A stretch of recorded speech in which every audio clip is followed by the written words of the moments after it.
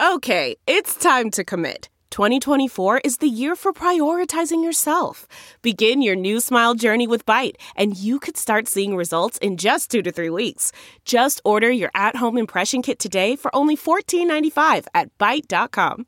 Byte Clear aligners are doctor-directed and delivered to your door. Treatment costs thousands less than braces. Plus, they offer financing options, accept eligible insurance, and you can pay with your HSA FSA. Get 80% off your impression kit when you use code WONDERY at Byte.com. That's BYTE.com. Start your confidence journey today with Byte. I'm Jenna Ellis, and welcome to Just the Truth podcast, sponsored by the Thomas More Society, which is a not-for-profit national public interest law firm dedicated to restoring respect in law for life, family, and religious liberty. You can find them at thomasmoresociety.org. If you're on social media or listening to most news channels today, you might think that conservatives have given up the fight or have no chance of winning since Democrats currently control the federal government. But that's completely not true, and my guest today is someone who is on the front lines fighting for freedom and to protect liberty for the next generation. Michael Farris, President and CEO of Alliance Defending Freedom, is here on set to discuss with me generational wins. So Mike, thanks so much for joining me again. It's great to be with you again, Jenna. Yeah. This is great how your show's going. Thanks so much. It's been so much fun to do these deep dives and to really give people more of an opportunity to learn about civics and to get more into the details of what's going on rather than just the political topics. And you and I were talking last week about generational wins and what Alliance Defending Freedom is doing moving forward. So explain that concept and why it's important for people to actually have courage and excitement about what's going on. Well, I coined the phrase generational wins to describe what happened in the homeschooling movement. As you well know, I was the founding president of the Homeschool Legal Defense Association and was either the president or chairman of that group for 33 years, I think it was, and saw homeschooling go from where, if you'd ask all 50 attorney generals of the various states, is it legal to homeschool in your state? 35 years ago, all of them would have said, no, that's not legal. No. Even as a matter of statutory law, few of them would have been wrong. But as a matter of constitutional law, we thought they were all wrong. But that was the prevailing opinion and the way it worked in day-to-day life for most people, is that it was thought to be illegal. If you ask all 50 attorney generals today if it's legal to homeschool, all of them would say, yeah, it's legal. Some of them wouldn't like the answer, but they'd all admit that it's legal. That's a generational win, where you go from a situation where it's fundamentally bad from a legal perspective, the right that you want to establish, the policy you want to establish is on the wrong side of the law. And today, it's completely on the right side of the law and is an ascendancy. And so the reason, frankly, that I left HSLDA's employment and came to Alliance Defending Freedom a bit over 4 years ago is I believed that there was an opportunity to deliver that kind of a generational win in the 5 areas that ADF deals with, which are right to life, religious freedom, freedom of speech, marriage and sexual issues, and parental rights. And so I think also the flip side of that coin is generational losses, because when you're describing some of these things, we've gone from protecting the sanctity of life in a lot of states to now having Roe versus Wade and its progeny. And so is that something as well that in a generational win we're kind of reversing the loss? Yeah, in all 5 of the generational wins that ADF is working on, there's either a reversal of a Supreme Court decision involved or at least a clarification. In 2 of the instances, it's clarification, and in 3 of them, it's outright reversal of what the Supreme Court done. Roe versus Wade being the leading example. But to take that example, our generational win that we're aiming for in the right to life is not satisfied when we get Roe versus Wade reversed. And we're hopeful that that's going to happen in the next 2 to perhaps 3 or 4 years, but relatively soon. We believe there's a real opportunity to reverse Roe. But our goal is for America to be a pro-life nation. And to do that, Roe will simply send the issue, reversal of Roe rather, will send the issue back to the states. And so we want to make sure that all 50 states are pro-life, and that's going to take a combination of state laws at the beginning, and then ultimately it's going to take a federal constitutional amendment to probably deliver the last 12 to 15 states will need to be delivered through a constitutional amendment. But if you get the political power of having 30 pro-life states, we believe that we can then deliver a constitutional amendment either through Article 5, Convention of the States, or through the more traditional methodology of Congress proposing it. But that's our goal, is to have a pro-life America. Roe reversal is a big step, but for each of the 5 areas, we have similar kinds of goals. So let's talk about those 5 areas throughout this program, because I think for a lot of people, as I said in the opening, they're looking at the media, they're looking at, Biden's speech last night that frankly, isn't good for conservative policy, and they're feeling discouraged because we tend to, in the media, focus on clash and focus on the negativity.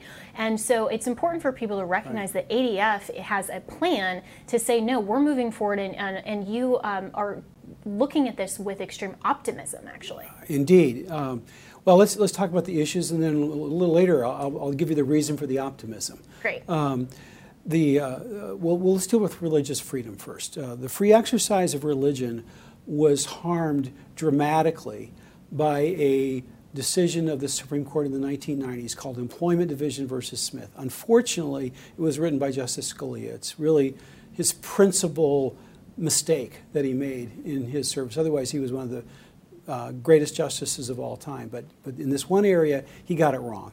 And as a result of that, the rule was, unless you had a law that was aimed at religion, they're out to get the religious people and nobody else, there's no free exercise violation. So translating that means if you have a generally neutral law and you apply it to religious people, you can't get a religious exemption. So, for example, a generally neutral law says you can't discriminate against people on the basis of sex in employment. Now let's go to a Catholic church or a traditional Baptist church, and they only employ men as pastors. So a woman files a lawsuit alleging sex discrimination. We've got a generally neutral law. Well, how does the church get away with not doing that? It's because they get a religious exemption because of the Constitution from a generally neutral law. That's what Scalia upset with his decision in Smith. And it's what brought us the Religious Freedom Restoration Act, which I helped write. But the constitutional basis of it needs to be restored. And so reversing Smith so that we're back on a federal constitutional basis for free exercise of religion, and those opportunities to say, that law, if you want to use that law in other contexts, whatever.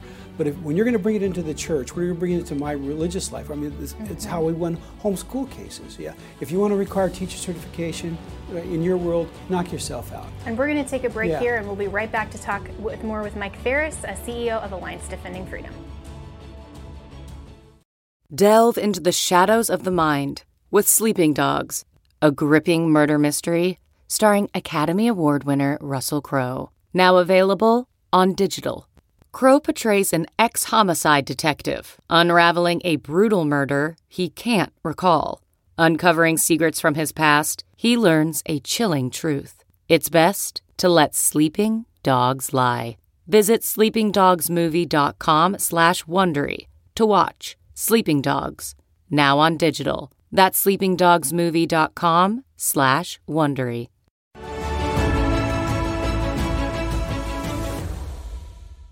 Continuing the conversation here on Just the Truth with my friend, President and CEO of Alliance Defending Freedom, Michael Farris, and we're talking about generational wins and restoring the Constitution of America and making sure that our policy reflects genuine liberty and freedom, and the Declaration, which unanimously declared and recognized that our rights come from God, our Creator, not our government, and it's the sole purpose of government to preserve and protect those rights. And so, Mike, before the break, we were talking about Employment Division versus Smith and getting back to the constitutional principle of protecting religious freedom.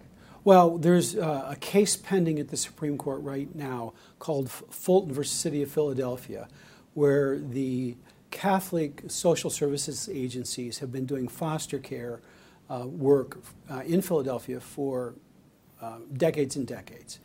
And they have been shut down according to a new Philadelphia law because they will not give services to same-sex couples. They're only going to place kids in foster care in traditional heterosexual married couples, according to their religion. If a same-sex couple comes in, they tell them, here's a list of other agencies. They'll be glad to help you. Just go across the street and somebody else will help you.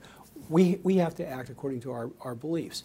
Well, that case has been argued and is waiting for a decision. It could come down tomorrow. Literally, opinions will be released this week, and so we'll be getting them very soon. Now, it certainly will come before the end of June. It was argued in that case that Employment Division versus Smith should be reversed, and we go back to the traditional, long-standing standard where the free exercise of religion was treated like a fundamental right. So that's one of our generational wins, is getting Smith reversed. If they don't do that in Fulton, and the oral argument kind of went off on a technical argument, and if that technical argument dissuades them from reaching the big question, Barronelle Stutzman's case, Arlene Flowers' case from Washington State, from my hometown. The trial was in Kennewick, Washington. I graduated from Kennewick High School. Her shop is in Richland, Washington. For decades, my family owned a Christian bookstore in Richland, Washington. So to say it's close to home is the understatement of the century. But Barronelle's case has been held by the Supreme Court for more than a year.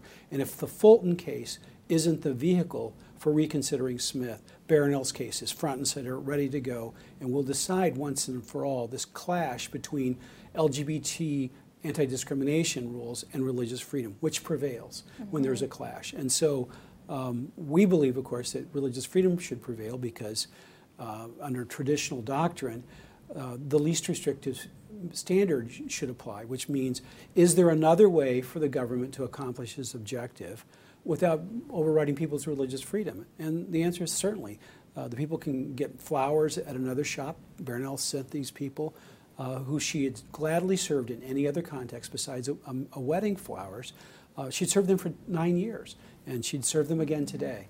But she said, if you need wedding flowers, you should go over to this other florist.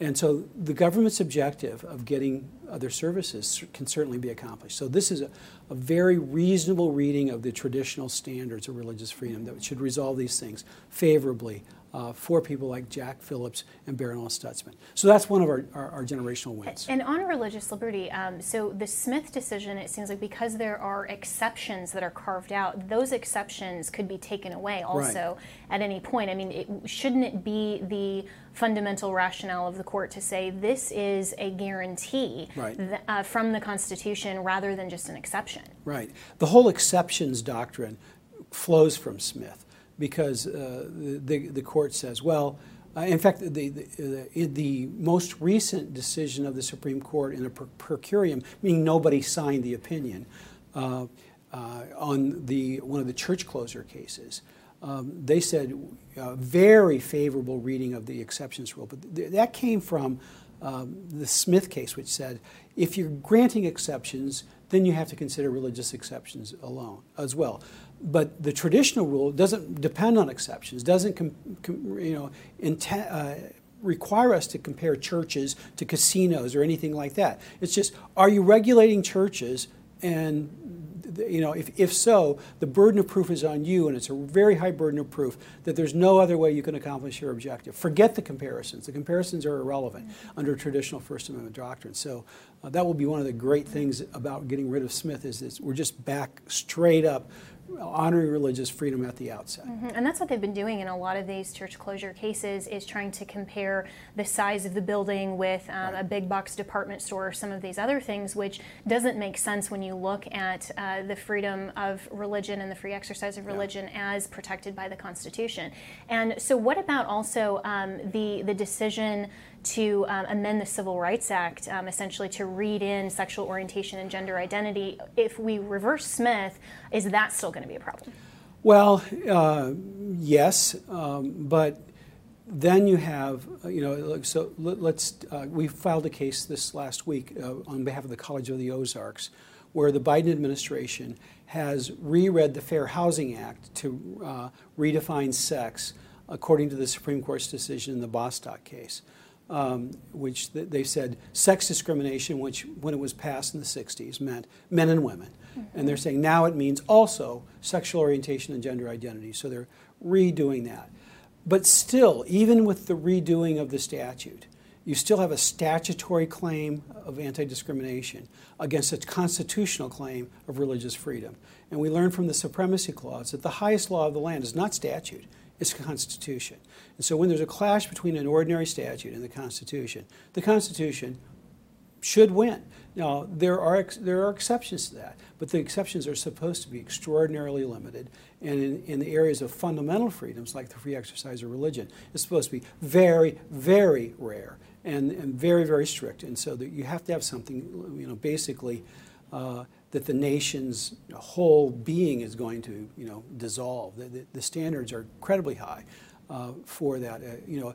The best example is compulsory school attendance was held not to be a sufficient interest in the Yoder case in the 1970s. So the Yoder was the Amish who didn't want to send their kids to the public high school. They taught them through the 8th grade, and after that they said, no, we're going to teach them farming and life skills at home and in our farms and in our community. And the Supreme Court said, public schools are a big deal. Compulsory attendance is a good thing in general, but it's not as high as religious freedom. That's the way the balance should come out at the end of the day. So if you were fashioning a rule to prevail instead of Smith, what should the rule in general look like? Well, I'd be very, very satisfied with the Yoder test, the one that is the compelling interest doctrine. Now, if I got to really, be the philosopher king and take a magic wand, I would say that religious freedom should prevail in every case except if it violates the moral law of God. If you're using religious freedom to do child sacrifice or... Like the Satanic Temple that's suing in Texas saying we want child sacrifice and abortion to be part of our quote-unquote religious freedom. Yeah, exactly. And so you could say if you don't want to use the moral law of God as your standard, you can accomplish essentially the same thing by saying you can't use it to do what is a malum in se common law crime, which that means it's intrinsically evil, which gets you back in the back doorway, back to the moral law of God. And so that's the way I would do it, because that's what I believe the founders were talking about. There was a particular speech by one of the more important religious freedom thinkers as a graduation speech at Brown University, just prior to the Bill of Rights being adopted. And he talked about, in all things bodily, we will conform to the law, but in all things to do with the soul and the mind and so on, that's the line we don't cross. And if you read the whole context, it's the moral law of God does not violate the moral law of God. So the moral law of God of religious freedom does not violate the moral law of God of thou shalt not kill, as an example. And so that's, I think, the correct balancing test. Yeah, but I'll be very happy with the compelling interest test coming back from Yoder, and we'll just live with that for a while. Yes, well, this is why I wish that you were on the Supreme Court, and that would have been my first choice. No disrespect to Amy Coney Barrett, but so with this current composition, though, of the court, do you anticipate that with the whether it's 6-3 actually or 5-4 balance, however you want to articulate that, do you anticipate that the current balance of the court is interested in protecting religious freedom? Yes, I do. The decisions that they've done on churches, the last couple of rounds, have been very good, very encouraging. And the last one, they said, when we said if there's any group that's getting a more favorable treatment than churches, you got a constitutional problem, and they said, we really meant it. We're not saying that some people are treated as bad as churches, or even some people are treated worse than churches. That doesn't save a COVID restriction on churches. If anybody that's arguably relevant is getting more favorable treatment than churches, it's unconstitutional. And so it was a really aggressive, still using Smith, but using it in the most aggressive means possible. There's a real strong religious freedom 5-judge court right now. That is really encouraging, and I think for a lot of people who have seen some of the things that Justice Roberts, for instance, has done and some of the sway on the court, do you think that the precedent coming out of the COVID cases is going to ultimately be good, even though it's just been, a lot of them have just been on preliminary injunctions and that kind of thing? Yeah, I think that the courts really started hammering this home, and so it started off not good, but one vote switched, and away we go, and it's amazing what's going on now, and so it's very, very encouraging. Yeah, and that's why, one vote away, and it always matters, the composition of the Supreme Court. And, we talked last time about court packing and why, the Democrats just want to get their rubber stamp on their policy and not be held to accountability. But all of this is so important. And when we come back, we're going to talk about the next topic of generational wins with Mike Farris, and we'll get into freedom of speech and why that's so important to generational wins and some of the cases and the plans around that. So stick with us here on Just the Truth as I'm talking with my good friend, CEO and President of Alliance Defending Freedom, Michael Farris. Okay, picture this. It's Friday afternoon when a thought hits you. I can spend another weekend doing the same old whatever, or I can hop into my all-new Hyundai Santa Fe and hit the road. With available H-Track all-wheel drive and 3-row seating, my whole family can head deep into the wild. Conquer the weekend in the all-new Hyundai Santa Fe. Visit HyundaiUSA.com or call 562-314-4603 for more details. Hyundai, there's joy in every journey.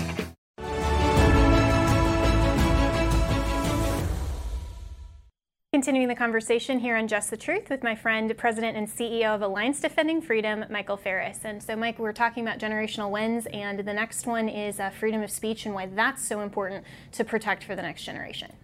Well, ADF litigates in all 5 areas that we're talking about, but in terms of sheer numbers of cases, freedom of speech is by far our biggest. We have won over 400 cases on freedom of speech just against colleges and universities, public colleges and universities, obviously, because the Constitution only applies to the government, and so the private schools, that's a different area of law.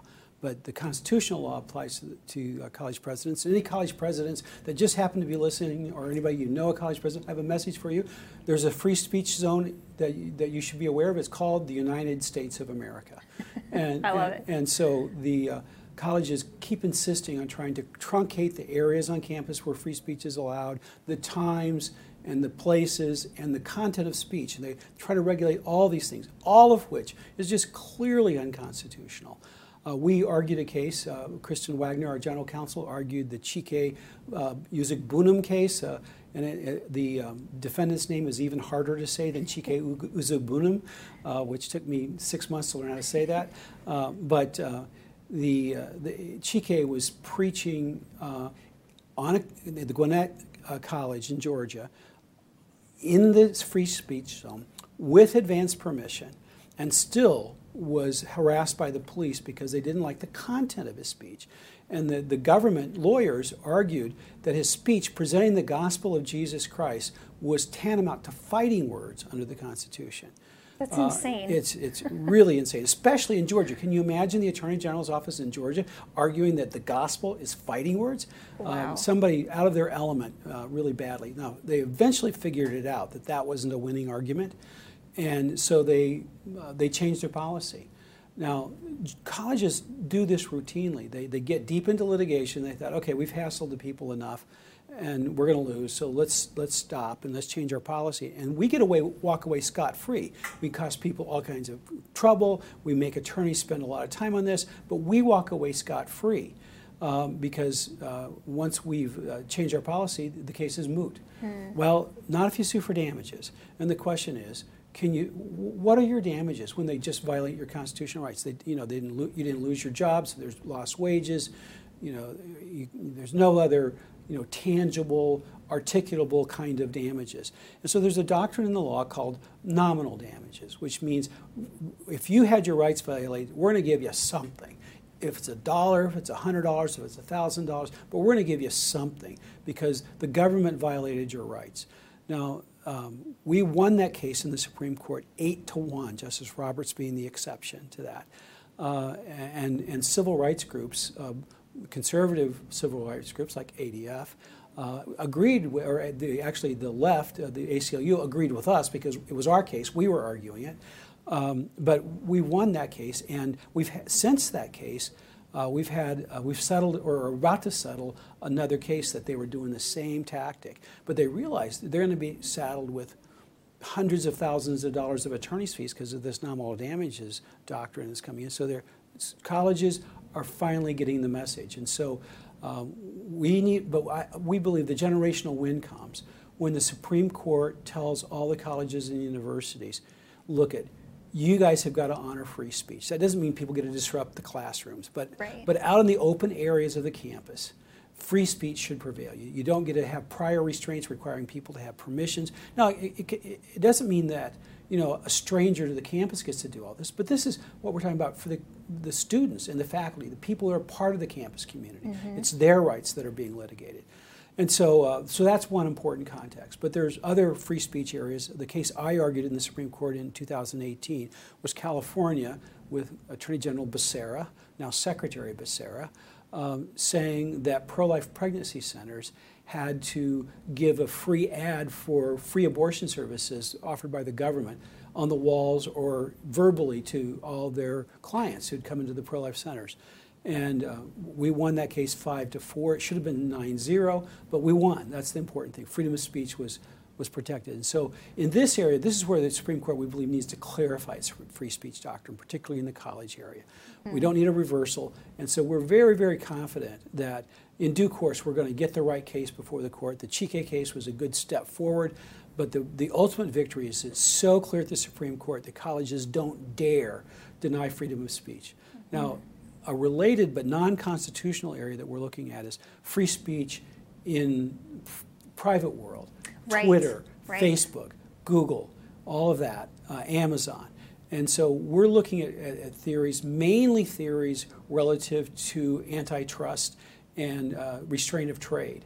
And so, what's the difference between Jack Phillips not wanting to serve people and Amazon not wanting to serve people? Jack Phillips doesn't offer a cake to one guy. Amazon kicks entire classes of people off the marketplace. Mm-hmm. Like Ryan Anderson. Yeah, like Ryan Anderson. His book. That's a restraint of trade.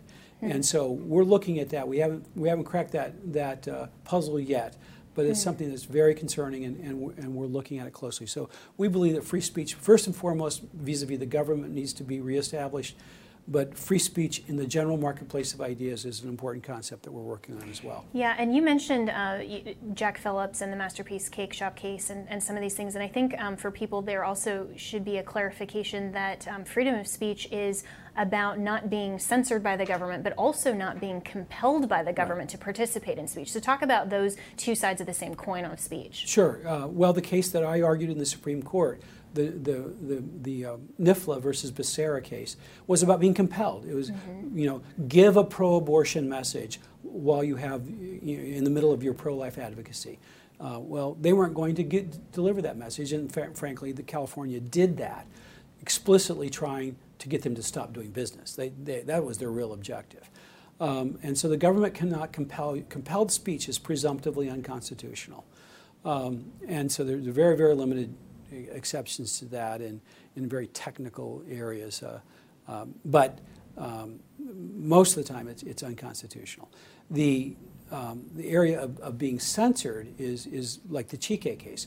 I'm on the college campus, I want to preach the gospel, and you're saying, no, you can't preach the gospel because it's fighting words. Either way, the principle that we'll know that generational win's in place when this maxim is back in place. I may disagree with everything you say, but I'll defend to the death your right to say it. Mm-hmm. That was what made America, America, and we need to get back to that principle. Absolutely. And so there's so much more we could talk about on that, but I want to also turn to the next generational win, which is human sexuality, right, and why it's so important to protect the sanctity of marriage as defined as one man and one woman, and human sexuality meaning biological truth. Right. And all of these are kind of tied together, because some of these things, being able to say marriage is between one man and one woman and not getting kicked off Twitter, or calling people by not just their preferred pronouns, not being compelled to participate in a lie, but actually speaking truth, and also on the basis of religion. All of these are kind of tied in together. But talk about why this is so important as a protection and a generational win. Well, our goal ultimately is to have God's definition, or our American traditional definition of marriage and male and female biology once again prevailing. The battle for today, where the battle is being met right now, is on the definition of what are men and women. And we are litigating the cases, all the cases about girls in sports. If you hear of those, read of those are all ADF cases. And so we are litigating on behalf of high school girls in Connecticut, and on behalf of college young ladies in Idaho. And so, but they're both the same thing. That Title IX prohibits sex discrimination in sports, and that means that women should have sports opportunities that are taken by men. Men, in fact, I recently talked to one of our plaintiffs in Connecticut and found out she has a twin brother. And he's a good athlete. He plays football, he plays basketball, and he plays baseball. He doesn't do track. And she's been a state champion. She was a junior high state champion, and she's been, she runs at the top level for women in her state. And her brother doesn't train for any of that. But her twin brother beats her in all of her races. Now, if you ever want to know, all things being equal, what better setup do you have than twins? All things being equal, a man is going to beat a woman every time. And so it's just, every man that runs in girls' sports, every man that competes in girls' college sports, women's college sports, is taking a spot from a woman. And that is unacceptable, should be unacceptable. I coached girls softball for a long time. So the battle today is about the definition of who's a man and who's a woman. And we're fighting that in our Ozark, College of the Ozarks case about college dorms being forced by the Biden administration to have LGBT sexual orientation, gender identity, have the man who thinks he's a woman sleep in the girls' dorm and go to the girls' shower rooms and so on. And this Christian College is saying, no, we're not doing that. And so that's part of the battle. We just won an important case about a month ago in the Sixth Circuit on the pronoun issue, where a professor of philosophy refused to use the he or her pronouns different than the person's biological gender. And so one important free speech case, but in the LGBT gender identity context. And so it's one step below the Supreme Court, and we're very happy about that decision. Very, very happy about that decision. So the generational win is the traditional definition of marriage, the traditional definition of sex comes back into our law, and we get away from the very dangerous ideas that people used to say, how might same-sex marriage harm you? Just let us do our own thing. Yeah, well, why do you care about coming? We're going to destroy your business if you don't agree. We're going to destroy your life if you don't agree.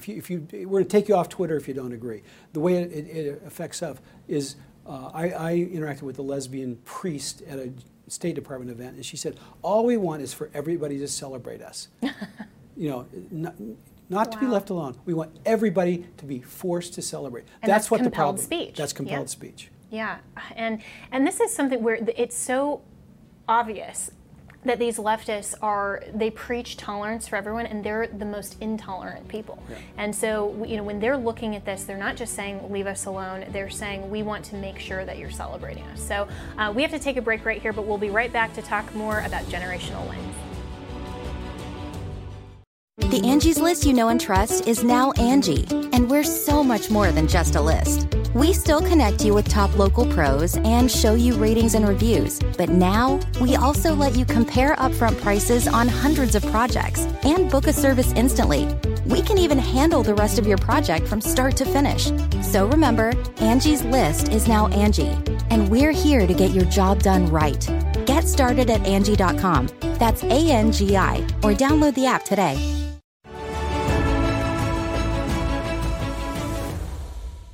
Welcome back to Just the Truth, and we're continuing the conversation on generational wins. So, Mike, before the break, we've been talking about human sexuality, the traditional definition of marriage, and before we get off of this topic, the common pushback from the intolerant left is saying, well, then, if you are pushing the definition of human sexuality and of marriage on us, isn't that taking a definition that now you're coercing us into speech that we disagree with? Well, it's not speech. I mean, no one wants to make them say a speech that they disagree with. But every law legislates somebody's view of morality. If it's unconstitutional to pass a law that coincided with the biblical legal principle, a biblical view of God's law, then we couldn't have laws against murder or stealing. Because those are in the Bible, they're in the Ten Commandments. You can't steal, you can't murder. Well, that's obvious nonsense, and the Supreme Court has dealt with that and said that it's obvious nonsense. Just because a law parallels the view of some religious group doesn't mean that it's unconstitutional. Now, if the only argument that you had for something was because it was religious, just as a matter of politics, that would be incredibly hard to justify these days. But, and that's also part of religious liberty as well. Exactly. That we wouldn't want to, God doesn't even coerce us to belief in him. And so we would never say, well, I want the government to coerce any individual or family to attend a Baptist church over a Jewish synagogue, for example. But the moral principles of the Ten Commandments have been in law, and you can find those parallels in virtually every human society. And now it's only in recent years that we've had any question about those things, because they're written on the heart of everybody. That's what conscience is all about. And so the argument that something parallels a religious doctrine and therefore is unconstitutional is nonsense, constitutional nonsense. I can vote for a legislator for whatever reasons I want. If I want to apply biblical standards, we can do that. If an atheist wants to apply his own standards, fine, let him do it. That's what a democratic republic is all about, is everybody gets to vote for a representative and ask them to bring a philosophy that they want. And if their philosophy gets more votes, that's what it will be for until the next election. And we see how we like to live. And the philosophy that brought America to prosperity and freedom and national strength was not we were seeking prosperity and freedom and we were not speaking prosperity and strength first. We were seeking to do first things first. We're endowed by our Creator with certain inalienable rights. Among these are life, liberty, and happiness, pursuit of happiness. For this reason, governments are instituted among men, and by the consent of the governed. So we were doing first things first. We were pursuing God-given rights, the protection of God-given rights. And all these things were added unto us of strength and prosperity and unparalleled advances in science and technology and innovation. All kinds of great things happened in a nation that started doing first things first. And so I believe that you just simply, we take votes. Which way do you want to go? Do you want to have a nation that looks like burned out Portland? Or do you want to have a nation that is free and prosperous and good? Well, how did we get there? We ask ourselves, freedom and God-centered thinking got us there in the first place. And parental rights to be able to direct the training of children in the truth and making sure that we can reason together, which is the last of our topic series, is preserving and protecting parental rights. And you added this actually to ADF when you came based on your experience in HSLDA for over 30 years. Yes. ADF International, we have a pretty robust, about 55 members on our international team. We work in the European Court of Human Rights, we work in India, we work in Latin America. We're looking to expand into Africa, but we are, that component of our work has been doing parental rights for a long time, but it wasn't being done on the domestic side. And so we cleared that disparity up and we're adding parental rights. We're standing up a new litigation team right now. And one of the areas we're going to go after is the whole critical race theory being shoved down families' throats in public schools. There's one school in particular, but we're not ready to file yet, so I'm going to be a little oblique about it, that's just doing outrageous things, starting with kindergarten kids, telling kindergarten kids that look at your skin color and you're either an oppressor or a victim. And so, we used to think that, the public schools made fun of them for trying to give everybody some self-esteem. Well, they're now trying to destroy the self-esteem. I mean, absolutely destroy the self-esteem. Yeah, no more participation trophies, I guess. Yeah, so not if you got the wrong skin color. No participation trophies for you. And a hospital in Boston has just announced that they're going to start allocating medical care based on your race, under critical race theory as their framework for making medical decisions. Frankly, I would never go to that hospital. But we think that parental rights in public schools have been given the short stick for too long. That there's an old saying about students that don't shed their rights at the schoolhouse door. Well, the law since about mid-1980s has been parents shed their rights at the schoolhouse door. And we think that some of these areas where it's clearly not teaching any recognizable curricular subject, but it's clearly worldview indoctrination, we think it's right for a review of those doctrines and a reversal of those doctrines, and to reestablish that parents are not going to be required get their kids indoctrinated if they go to the public school. Now, frankly, individually, I hope everybody homeschools their kids, or at least goes to a Christian school. But nonetheless, a lot of people can't. And the law should be, I shouldn't have to pay taxes for a school that's indoctrinating kids to hate me because of my race, hate me because of my religion. We should be a nation that is promoting religious liberty and true tolerance, which is tolerance of ideas that differ from what you believe. Yes, and speaking of critical race theory versus the truth, and also the truth about American history, you were appointed to President Trump's 1776 Commission, which was disbanded on the first day of the Biden administration. But that was such an important group, and so in the few minutes we have left here, talk about why that was so important and why that position was something that you took very seriously to get into the education realm. Well, the whole point of the 1619 Project and the 1776 Project was essentially the polar opposite of the 1619. The claim is America was founded in infamy in 1619, where slaves were imported. Well, I have news for the New York Times. America wasn't in existence in 1619. We were a British colony. This land was a British colony. There was no such thing as the United States of America in 1619. It was 150 years in round numbers later that we became a nation on July 4th, 1776. And when we said we're endowed by our Creator with certain inalienable rights, and we talked about equality and equality of rights and all those things, and self-government, none of those things were true on July 4th, 1776. And that's why we were throwing off our oppressors, because none of those things were true. And so when the goals of the Declaration of Independence shouldn't be said, well, they're hypocrites. No, of course we're hypocrites. We're not doing those things, but this is what we want to do. This is where we're headed.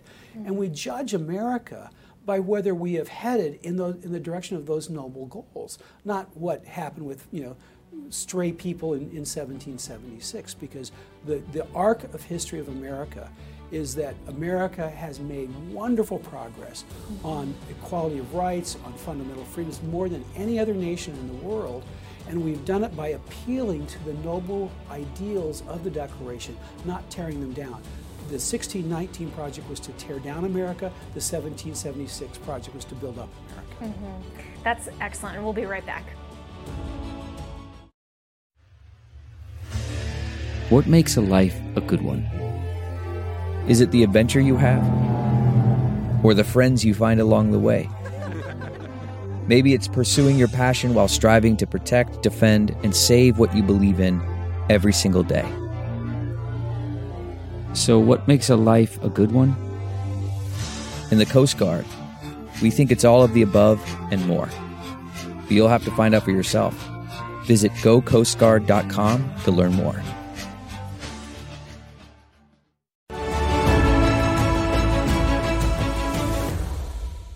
Welcome back to Just the Truth, and we're talking about generational wins and why you can be encouraged that conservatives are still fighting the fights and we are still going to preserve and protect freedom and liberty in this country. And Mike Farris is going to tell us the plan to do it.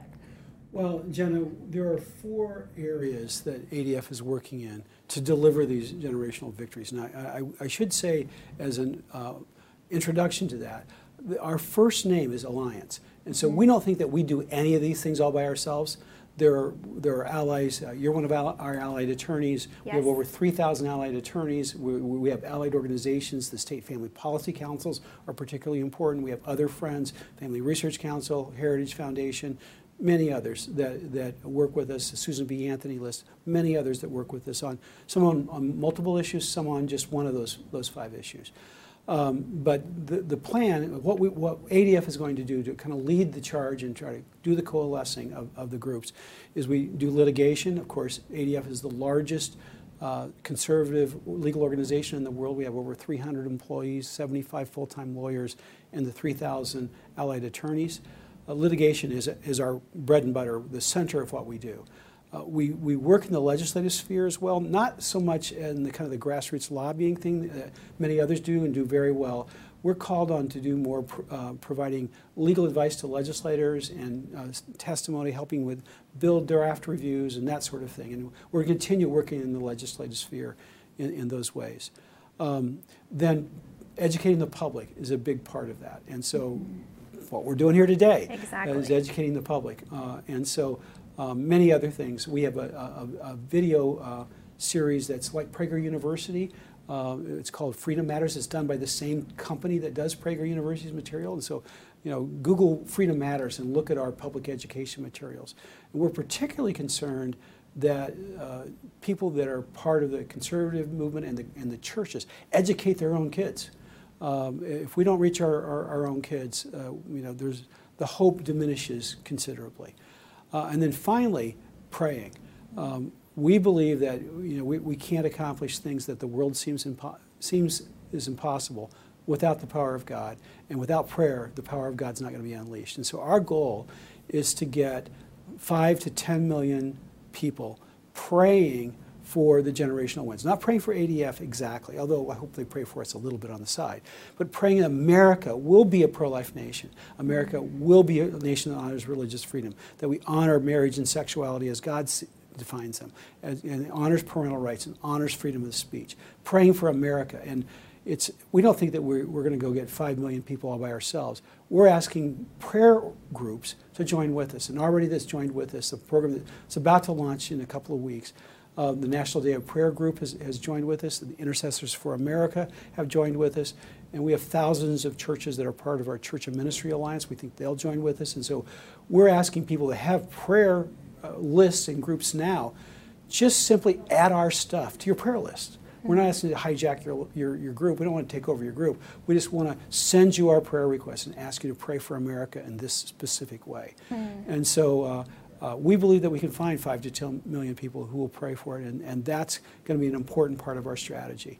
And I've just seen God deliver in over the years. I mean, the homeschooling victory that we described at the outset of the program didn't happen in a vacuum. It happened when the teachers' union is the most powerful political force in every state legislature. And in every state, they opposed homeschool freedom. And in every state, we beat them.